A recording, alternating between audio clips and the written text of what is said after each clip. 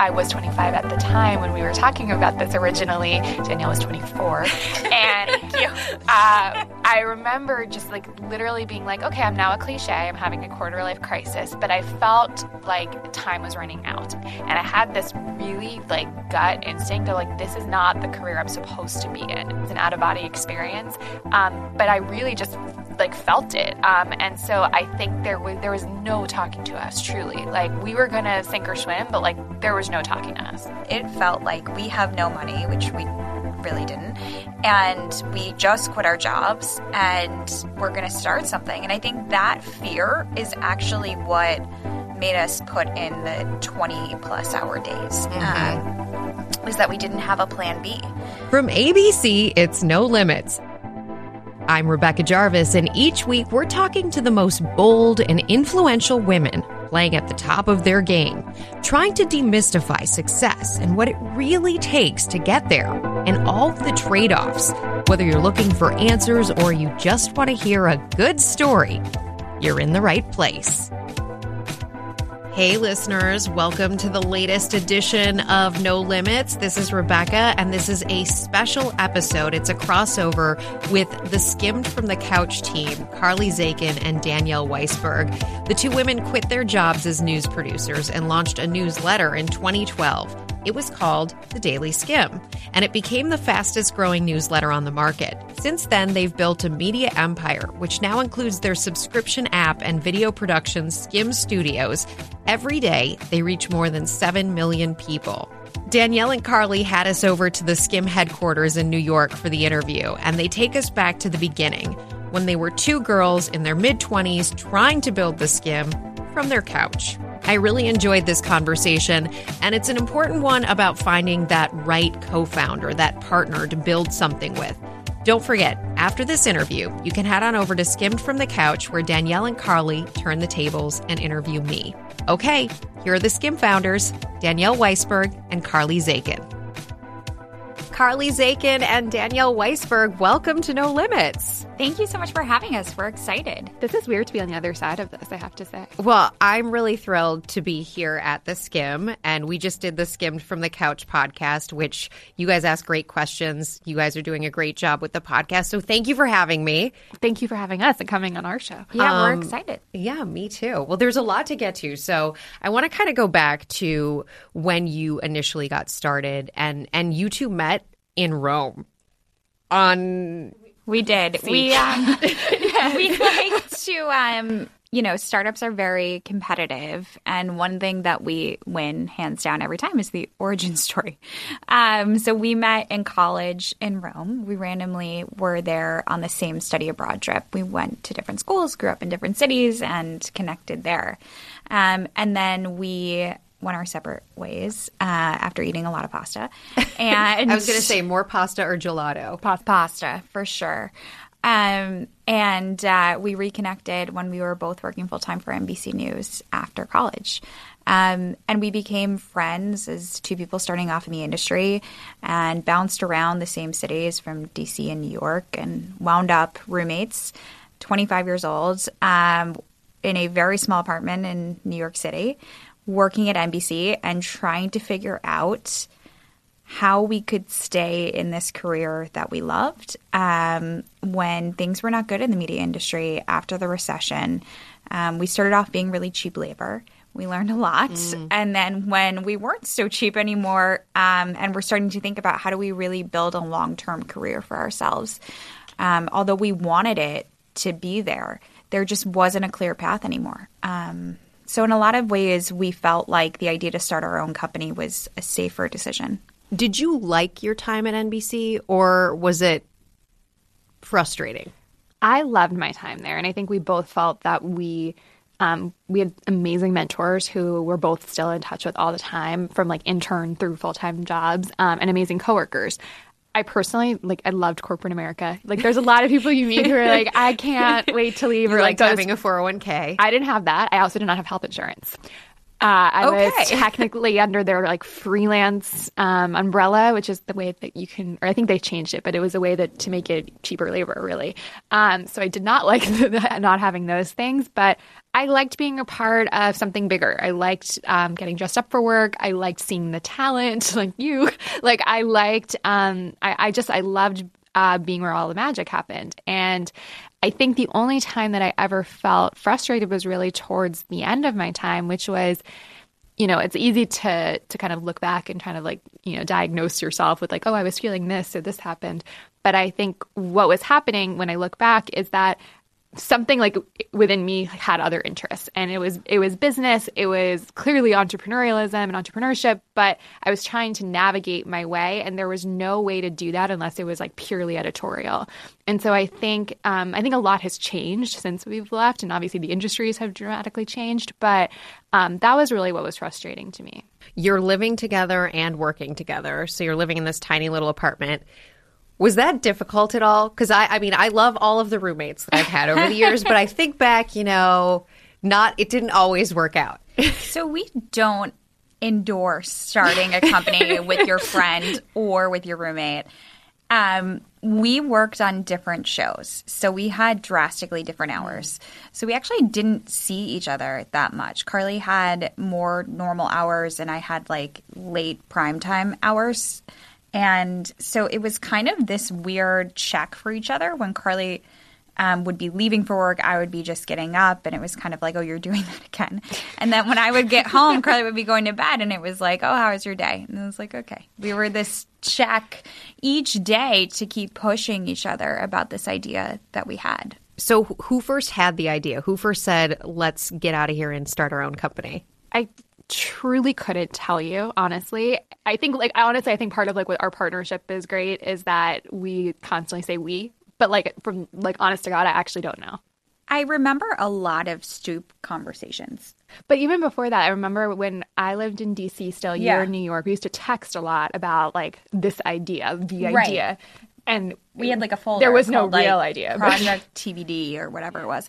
But I think like my point with that is that there was no magic moment. It wasn't – people are always like, what was the aha moment? And I'm like, there wasn't one. It's not easy to quit your job. It's not easy to leave an industry that you loved or leave – it's not like we were unhappy. So it was harder in a lot of ways to be leaving these jobs that we had not only gotten our foot in the door but moved up really quickly. So it was just kind of time that I think ultimately led to us quitting and trying this. Well, and so you were 26 when you created the Skimm. I'm sorry, she couldn't hear you. Danielle is 25. I was 26. Okay. But to some extent, I think about that, it's when you start a company at that stage, and this is something we talked about on your podcast, what you are giving up. Yes, you had this incredible job, and I'm sure family and friends said to you, wait. Mm-hmm. Like, why would you leave that job to do this other thing? They thought we were crazy. Mm-hmm. They think you're crazy, right? But at the same time, you recognize I'm still young. I can, like, worst case scenario, this thing goes bust, but at least I tested the waters and I could figure something else out. It's really funny because when I meet with, people in their early mid-20s and you see this hunger about them, and sometimes like if you want to give, critical feedback as a manager, sometimes you want to be like, slow down. And when I think about that, I hope I don't say that too much because that was the most annoying thing for us to hear. Yep. Like, I remember, and I laugh at myself, like I was 25 at the time when we were talking about this originally. Danielle was 24. And thank you. I remember just like literally being like, okay, I'm now a cliche. I'm having a quarter life crisis. But I felt like time was running out. I just felt this like ticking clock, and I was like, I'm not doing the job I'm supposed to be doing. And I had this really like gut instinct of like, this is not the career I'm supposed to be in. And that's why like a lot of times, like we've said, it's an out of body experience.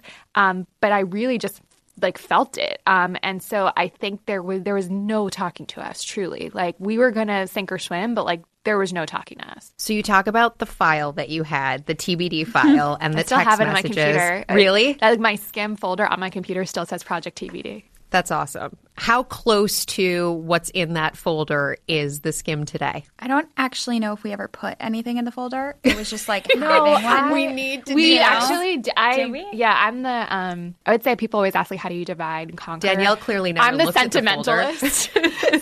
You're also the archivist. Yeah, so I actually have organized the folder for us over years to make sure that we have a nice Thank you. scrapbook. I You're welcome. appreciate that. And what I can tell you is it's actually really similar. Our idea, like our vision has gotten so much bigger. I mean, I remember like the first deck that we ever put together, like we've surpassed so much of it and we think so much bigger. But the mission around what we do, the focus on the audience and how we really describe our value, like we could have written it today. Wow. And you reach now 7 million plus subscribers. Yeah. That's incredible. So you, back at this point, had saved collectively between the two of you $4,000. Yeah. And I think that when you asked us earlier about being young and kind of like, if this doesn't work out, then we'll find something else. I don't think that was my attitude. I mean, we were both terrified. Yeah. But I think in retrospect, Right. that makes total sense to me, right? Like, yeah, I would have found something else. At the time, it didn't feel that way at all. It felt like we have no money, which we really didn't. And we just quit our jobs and we're going to start something. And I think that fear is actually what made us put in the 20 plus hour days, was that we didn't have a plan B. And I think that's actually something I'm torn on now when I talk to young entrepreneurs who are like, oh, I'm just going to, start something. And I'm like, well, but how are you going to pay your bills? Or like, how are you going to pay rent? And it always kind of kills me a little bit that that's my reaction now. But I do credit that as being a big reason why we were so hungry for those first 2 years, because there was no fallback. It was like, we will this to be a success.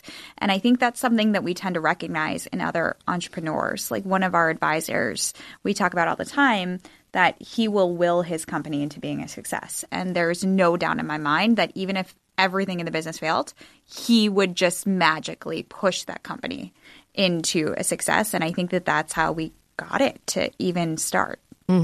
I think you raise a lot of really interesting and important points there. One about this advisor that you bring up. So obviously advisors are really, really important and useful. Finding the right advisors is really important and useful.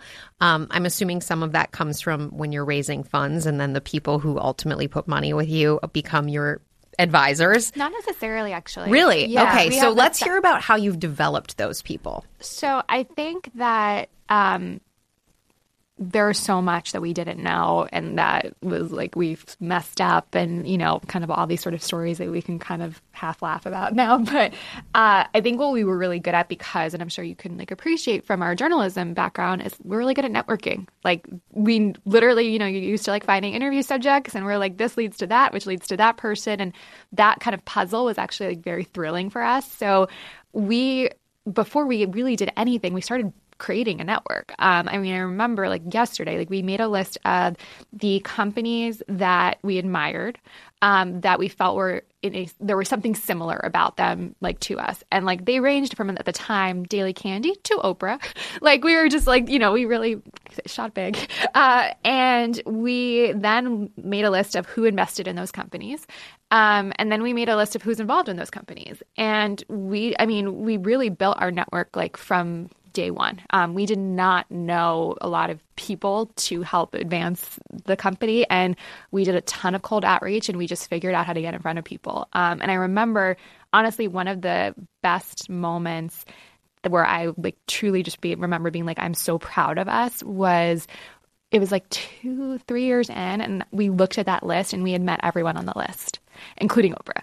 And that was just, I was like, wow, we like really crossed it all off. Like the list has gotten bigger now of ambition, but it was, I think that helped us build a network of supporters and mentors that we could really go to for the most basic questions. And when you were cold reaching out to these people, what was the pitch? What did you say to them that got you in the door? Well, as our archivist, I remember. No. We used to say, I remember it was we quit our jobs to start a company, and would you mind We used to, checking it like, our out? subject line Yeah. would be, like, former NBCers start new business. Yeah. And we used to say, like, do you have, like, 10 minutes to meet in the next 2 weeks? Would love to tell you what we're doing. And then maybe sometimes, like, a line why we thought they would be interested. And how many times did you go back to people in order to get in front of them? So actually, I was thinking about, this is not going to be the worst piece of advice I have, but thinking about that, when I was at NBC, when I was at MSNBC, and I was trying to get a job there finally. And I was really, both of us are very persistent about following up. And this guy told me that there's a fine line between following up and pushing it, and that basically I had crossed it. But I don't think that I actually learned from that. I think we still followed up a ton. What we did learn was to find advocates for that intro. Yes. So, like, we would still try to follow up, I think 3 to 4 times. If we don't hear back, I mean, 4 we times, still do we that usually- now. Like, yeah. we still have people who haven't responded that are dream people. And I probably email them, like, once every 3 months. Yeah, I boomerang Yeah. like once a month. Like, who are the people that Just like, I hey, wanna it's me again. stalk? Yeah, and then we would there. So one of our first investors, we actually spent a year trying to reach, and that was through all different connections. And he took a phone call with us, and then was like, okay, next, I'm not interested. Every time someone would connect with us, it was like, he's not interested, he's not interested. And I think it was from the 3rd or 4th connection, he finally took a meeting. And he wrote us a check on the spot. And I think that was the biggest lesson that we had, which is sometimes about showing that you won't give up. Other times it's about getting an endorsement. And maybe you need more than 1 or 2 or 3 when you're just starting out. I think that's a great point because actually one of the things I think I did early in my career that, I mean, I'm not sitting back and regretting it, but I think I mistook early on not wanting to bother people and then not getting in front of them as a result. And now looking backwards, people who want to get in front of me, unfortunately, they have to be tenacious and they have to get, I'll tell people if you don't get me on my phone the first time, don't even leave a message, just try me back in 2 days because you're more likely to just grab me in that way than to get me. It doesn't even necessarily have to do with interest. It just has to do with chaos. And in many cases, if you want to reach someone who's really busy and on your list of people to reach, you just have to be aggressive about continuously calling them. Totally. I think that the thing that kind of not angers me, that's the wrong word. The thing that I get annoyed about is when I don't see that like tenacity or persistence in people. And so I actually make a rule, like I don't usually respond to the first email when someone asks for advice. I usually wait to see if they're going to follow up, which part of that is to like try to be mindful of my time so that I'm actually meeting with people that I think have that grit. And it's like a good filter. So I totally agree with that. So you kick off the company when one of you is 26, the other one is 25. At what point was there an, oh my God, what are we doing moment? Hear more from the Skims, Danielle and Carly after a quick word from our sponsor. Hey, I'm Andy Mitchell, a New York Times bestselling author. And I'm Sabrina Kohlberg, a morning television producer. We're moms of toddlers and best friends of 20 years. And we both love to talk about being parents, yes, but also pop culture. So we're combining our 2 interests by talking to celebrities, writers, and fellow scholars of TV and movies. Cinema, really. About what we all can learn from the fictional moms we love to watch. From ABC Audio and Good Morning America, Pop Culture Moms is out now wherever you listen to podcasts. So you kick off the company when one of you is 26, the other one is 25. At what point was there an, oh my God, what are we doing moment? In a good way or a bad way? Either. The next morning. What was the moment of kickoff? Was it the first Skim email that went out? Yes. And how many people did it go out to? Archivist. The first email, so we sent a blast email to our whole network. We basically gathered all these email addresses. We had 5,500 people we emailed to please sign up. I believe the first email went out to 400 people, and then we had a few articles come out about us that day. So I believe, if I remember correctly, we ended the day at about 800. And I remember with those first articles, we caused quite a debate on Slate. I think it must have been a slow news day. And it was the first time we'd ever been on the other side. And that was hard. And I don't think either one of us anticipated that that was going to be hard. And that was the first moment where I was like, oh, wow, we started a company and we kind of were just like, oh, we're going to write. But that was the first time when I realized we're a business owner and we put our names on this. And well, because I just remembered we were going to launch anonymously. Yeah. And literally until the 11th hour, we were launching anonymously. And we decided we still don't have our names on the site, but we decided for press, we'll say who we are and, talk about our story. I'm very glad we did that. But I think as soon as we made the decision to not be anonymous, we're both really introverted people. We're both very private. And we were like, oh, what did we just do? Mm-hmm. And Slate was basically critiquing the content and the two of you. There was actually a debate. Why you should skim was one article, and the next article was why you shouldn't skim, I think. So we were like, okay, they're talking about us. And then it made a little bit of noise. Yeah, but that's the thing. Probably on the one hand, being new to it, it was really hard. But on the other hand, it probably drove people to check you out. Yeah, I think it was also a great lesson to have on your first day of business, which is you can't handle this, get out of the game. And so I think that was the first time where one of the things that I had to definitely overcome in my career early on was I would have a really, really tough skin in the newsroom, right? Because when you're in the thick of it, people yell. And so you kind of get used to being yelled at. All the time, and that all the time, right? It's used to being yelled at. All the time. In a control room, you do. Yeah, all the time, and it's not pointed. It's just how it's the language, right? But then when I would have reviews and it was out of that environment, I never knew how to take that feedback. So seeing it printed and having our names associated with it, I'm like, well, if they had called and yelled at me, I'd be like, okay. But it was just kind of learning that I needed to toughen up in a different way.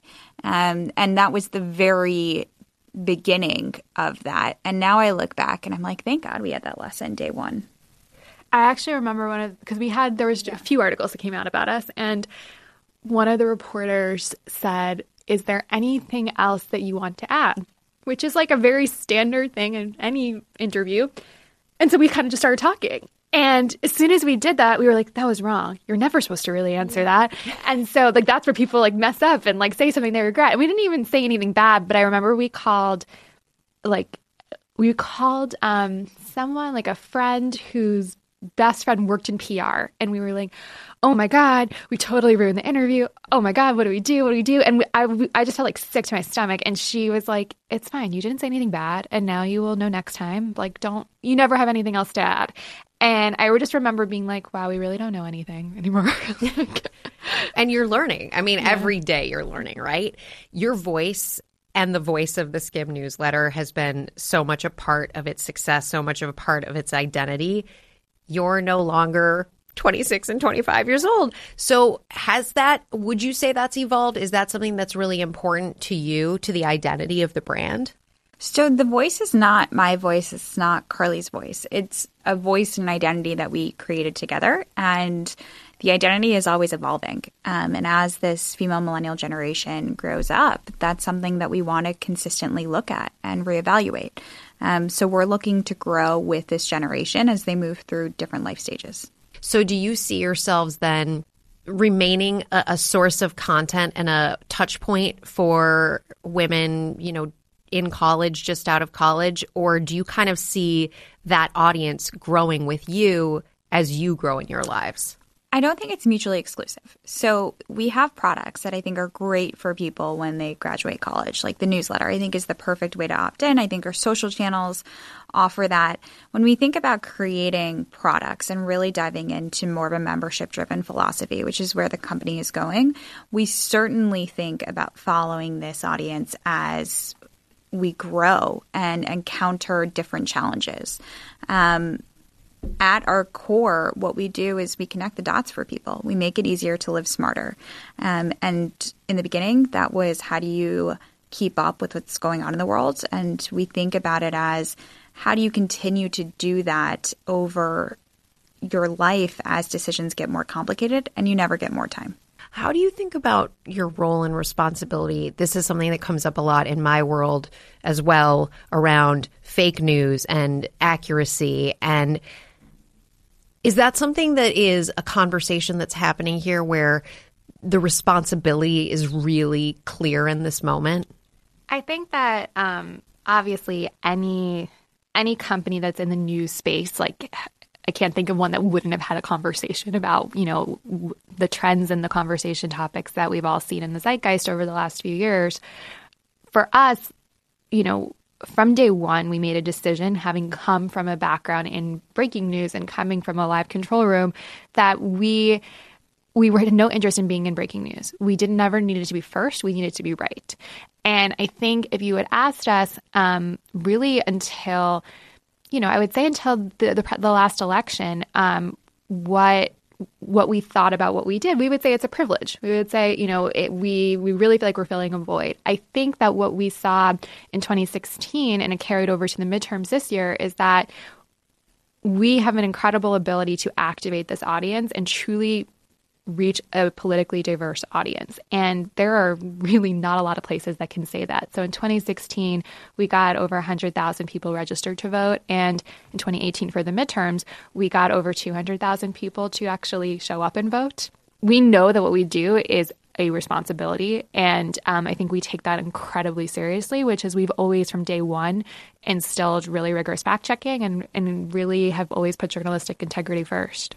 When you look back, what do you wish you knew when you started the company? I love this question because I think the answer is that it was the biggest blessing that we didn't know how hard it would be. So everything that has come up is kind of like a surprise and not necessarily a delight, but it's a learning experience. I think that if we had known how hard it would be, I think we would have been potentially too scared to try. So I think it was great that we didn't have any previous baggage. We couldn't say, this time, last time this is what went wrong. It was kind of this naivete and this fresh thinking at a time when so many of the media companies that we started off with had completely different perspectives. I feel like we may not have stayed true to our vision if we had done it before, because we probably would have been like, what are whichever they way seeing? the wind is blowing. Yeah, and there's a lot of pressure to do that. When you get that kind of pressure, as I'm sure you do, how do you handle it? When something is antithetical to your mission statement, but it might be coming from a respected source or somebody who has clout because they're investors in the business? I think we handle it two ways. One is from we were never the hot thing when we were fundraising. So the people who are around the table now are all people that really believed in the two of us when we were starting and believed in the vision that we had. So they didn't invest in us because they thought that we would be, fantastic at creating the most amount of video content. They believed in us because we knew who our audience was and we had a very specific focus and we knew what we wanted to mean to them. So I think that there's a respect there, and I feel very lucky that at times the fundraising process, especially in the beginning, dragged out. What it left us with is people that have an unshakable belief in the company. I think the second way is by having advisors who play devil's advocate. So our advisors are from people who are in different parts of the media industry or tech industry, and they do have different philosophies. And I think we really use them to push us and to say like, hey, here's, what we've been thinking. And also there's two of us. And so we try to stay away from a groupthink mentality. And I think that that's where our advisors really come in. I would add that we look at the advice of our advisors, or we look at, let's just say, market trends, market data, and those are all data points. I think for me, what I always think about is no one's ever built the skim before. So we have the most experience building it thus far. And so at the end of the day, like, I think it's just a good kind of reset for us to remember that, you know, there's no recipe book about how to do this or an instruction manual. And if it was easy, everyone would do it. And so I think, you know, we use those data points, but I think we also, we have a true north about what our mission is. And I think that's also really easy to come back to. And how does the Skimm make money, and where in the trajectory of the Skimm did that become? Because for so many companies, it's about subscribers and how many people are looking at your content. Where in the trajectory was it, okay, we've got the eyeballs now we need to monetize this? So literally week one, we had advertisers reaching out to us. We did not know how to have those conversations, nor did we have the bandwidth to have those conversations. So we said no. Unbeknownst to us. You said no? We said no. Did that hurt a little bit? I don't think we knew what we were doing. Okay. I don't think it registered what we were doing. What we did find out we were doing was actually creating market scarcity. We were making ourselves hard to get, and people wanted to meet with us. So it was a very good thing that we did that. When we raised our first round of funding, our first investors gave us the advice. They said, focus on growth. And it's a very Silicon Valley piece of advice. It's probably from an episode of Silicon Valley, but they said, focus on growth. Don't think about the revenue yet. We focused on growth. We really quickly achieved scale in the millions of our daily readers. And then we were able to think about how did we want to integrate brands into the experience that it felt native to reading the Skimm. It felt like it was a brand enhancer and that it was a value add to our audience. So we started opening the door to working with brands a few years ago. But what we knew really early on, and even, you know, when you asked, like, if you looked at your early materials, what would be the same or what would change? We knew early on that we were not going to be a solely advertising-based company. We knew we were going to have diversified revenue. We knew subscription would be part of it, and we knew advertising would be a component of it. And so we're, you know, really proud that we, from day one, were able to diversify revenue. So today, yes, we have a great advertising business, but we have an incredible premium subscription business. We have a great commerce affiliate business, and we also do content licensing. And so that diversified revenue, I think, has been a huge differentiator for us, honestly, in the market. Mm-hmm. And it's an interesting point coming from your background, seeing a business like NBC that really does run on that ad revenue. Was that part of what made you say we shouldn't do this all ad revenue? Or, you know, because a lot of companies that launched around the same time as you really spent almost everything on ad revenue. And they based a lot of their business around Facebook and being active on social media and then getting advertisers to get involved.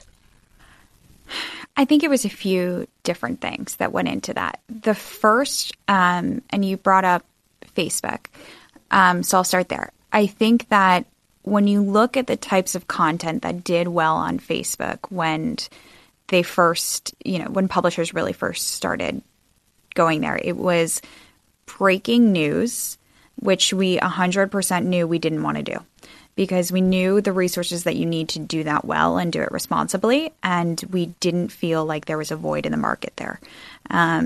So we knew we weren't going to do that. So it was like, okay, if we're not going to create the mass amounts of content that are so timely that they're going to keep up there, then we're not going to try it. The other thing that did really well on Facebook was video. And I think, honestly, that was just, we grew up as video producers and we know what goes into it to do it well. And we didn't see it as being a huge part of our audience's daily routine. So the idea when, you know, video started becoming a thing of kind of doing this well-produced video and that everyone was going to be on their phones watching it, I think that obviously it's trending that way, but we weren't there yet. And as a startup, you have to make hard decisions about where you're going to focus. And that wasn't even a hard decision. It just didn't fit in with our philosophy. We looked at how we wake up every day. We look at what we really use and check every day, and it is our phone, but it's much more email, text message, calendars, and audio. And those are all of the distribution mechanisms that we've pretty much gone big in. So you're co-founders and co-CEOs. a very important relationship. Also, the fact that you're legitimate friends. How do you manage it when you have a really sincere disagreement about your shared baby? We get asked like all the time, like even like by our friends, they're like, do you guys still get along? Like, and we're like, this is just, we're like, of course. I think that we've always been aligned around what success looks like for us personally and for the business. And we constantly do check-ins around that at different, stages or phases of the company. I mean, when you raise money, especially venture money, which we've done now a few times, you are committing in a different way, a renewed commitment to the company's trajectory and the stakes around that. And so we've always had these like very, I think, healthy check-ins and conversations to make sure we're still on the same page. I think we both have gone through a lot of ups and downs personally in the last few years. And I think we both feel that there is literally no way we could have done this without the other. And there is no Skimm without the both of us. And I think that we're very protective of that relationship. And I think that, our family, like we're basically family. I mean, like our families know each other now. And like, I think that that's, it's something really unique to us. And I do think like the interesting thing is when people come to us for advice a lot, it's a lot of times for co-founder relationship. And I would say almost all the time, I'm like, I don't think you should work with this person. Or I'm like, that does not sound good. And what are the signs that you should work with someone and the signs you should not work with someone? I'll tell you when you shouldn't work with somebody. Okay. I recently gave advice to someone who was I asked the person, I said, do you 110% trust your co-founder? And they didn't answer. And they're like, I can't answer that. And I was like, well, that just told you everything.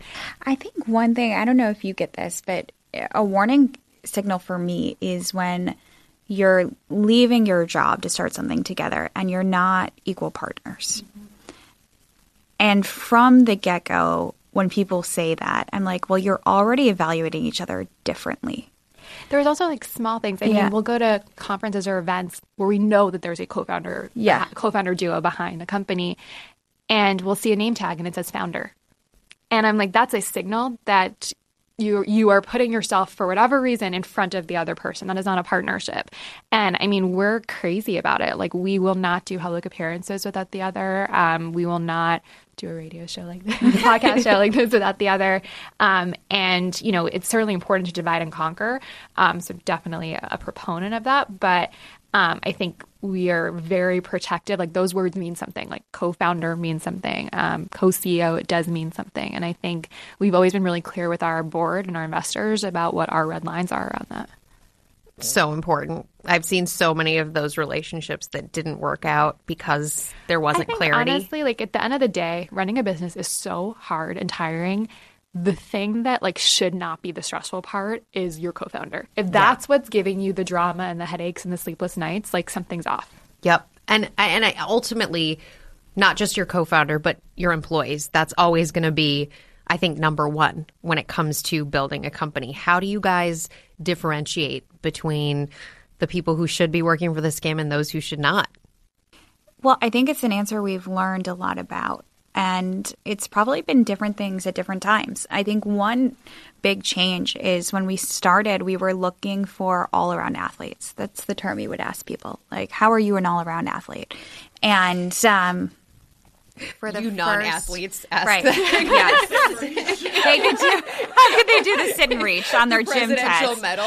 Yes. Like, I can't do any of this. Like, tell me about how you are. And we actually have a lot of athletes, so I guess it worked. But we were looking for people that could be good at one thing, but most of all could pitch in and would pick up an area of the business that they had no exposure to and just try it. Yeah. And I think that was the way we hired for a really long time. I think now we are at the size where we're looking for people that are more specialists, which is a great thing because the company is at the point where we need someone that's really great at this specific type of marketing or really great at, this specific type of data analysis. But it also gives some of our earlier team members people to learn from. And I think that's been something that we really aspire to build in our culture, which is professional development opportunities. And I think that's something that is really hard for a startup to be able to do in the beginning. So that's something that we're focused on now. I was just going to say, I think for me, like, I'm like yes to all of those things, but I'm always looking for the people that will roll up their sleeves. Yeah. And we'll get it. We'll do it. Like, we'll get in it. And I think there have been so many times that there's warning signals of someone who would want to take a job here for very much the wrong reason. And we are very hands-on CEOs, for better or worse, and we're learning how to scale ourselves in that. But we're hiring a team that, like, you need to be able to roll up your sleeves. You need to be able to sit on the floor with your laptop and, like, get done when stuff is intense. I think that's also, we've made changes in our hiring process that I think have been helpful there. So when we look at executive or senior roles, we'd like to have employees who are more entry level also be in that process. And it's really telling how someone will treat the two of us, but then when we're not in the room and they're in a meeting with people that are at a junior level, how they treat them. And one of our core values is, if you have a great idea, it doesn't matter who it's from, and it certainly doesn't matter what level the person that it's from. So really living that day to day is what we look for. What's the toughest lesson you've had to learn along the way? Hiring. Yeah. I think it's always hiring, and it's always the same lesson, which is listen to your gut every time. And it is every time I don't listen to it, it turns out I was right. Okay, and the worst advice you received along the way? So we have good answers for this. Yeah, we thought about it. Because we know you always ask them. Yes. One piece of advice that we got very, very early on when we were thinking about how we fund the business was to get rich boyfriends. No. Yes. Yep. True story. Wait, who told you this? I'm not going to tell you, but Was it somebody who was going to finance the business? No. Yeah, they were looking to invest. Oh my gosh, you're right. Yes. They were. And what did you say? I think we didn't respond. Yeah, I don't think we knew how to respond. And it was also very serious. This was not like a joke. Mine was I think one of the things people don't realize is, like, when you are a CEO, like, you report into a board and your salary has to be determined by the board. And we had never had to negotiate for ourselves before. And that was really hard to fight for yourself, and especially because there's two of us and it's a different conversation. And we were really struggling with how to do it. And we went to someone that we really looked up to, and they were very well intentioned. But what they said was, well, I usually say my wife needs a house. So you should say, I need a house, or my significant other needs a house. And I was like, I don't understand. I don't need a house. And he said, but you need a house. And I was like, no, I live in an apartment. I don't need a house. And I really did not understand. And he goes, you're not understanding what I'm saying. The board will not want you to have an unhappy home life. So you need a house. Your significant other is very unhappy if they don't have a house. And so literally we said, I need to move apartments.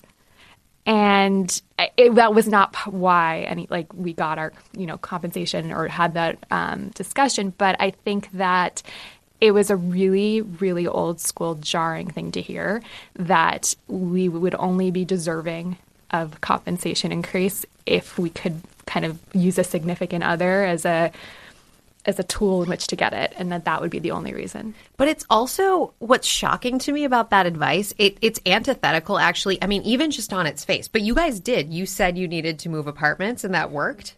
No, we didn't say it like that. No. Okay. No. Because in my experience, if you look at every negotiating 101, everything around negotiating a salary, the thing you don't do is tell an employer, and I get it, this is a little different, but you don't tell an employer, I need this raise for myself personally.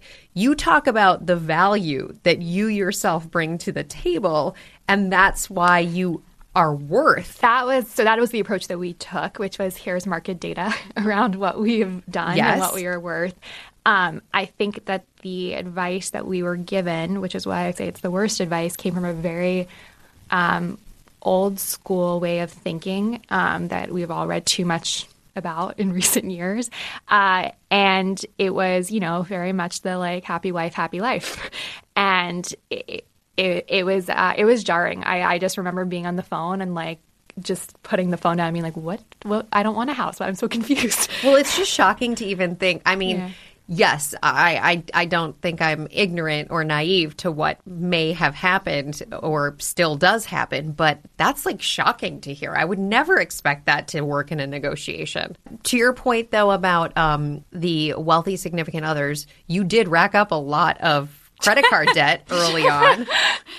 We did, and I did get married, but that was not. I'm at not all suggesting. I'm not behind my decision. I'm not connecting the two things, but it is something that I think for a lot of listeners right now, that whole idea of taking on debt. I mean, for the most part, that is not something that anybody would or should be or is advocating for, especially credit card debt, because it's so high interest. We also don't advocate for that. But I do think for us, it was the way that we could start the business and could afford to quit our jobs. And, it took us a long time to pay that off. And it's not something that we feel was the best decision, but I don't think we would have been able to start the business had we not done that. All right. So 10 years from today, what is the Skimm? A very big company. A very big company and the most important brand for this generation of female millennials. Thank you so much to both of you. This is a great conversation. Thank you. Thank you. I hope you enjoyed that conversation with the Skimm's Danielle Weisberg and Carly Zakin. Remember, you can head on over to Skimmed from the Couch for the crossover episode where they interview me. And finally, a shout out to our team here that helps make this happen each week. My producer, Taylor Dunn, editor, Brittany Martinez, research assistant, Lane Wynn, and the ABC radio team, Elizabeth Russo, Josh Cohan, Andrew Kelp, and Steve Jones.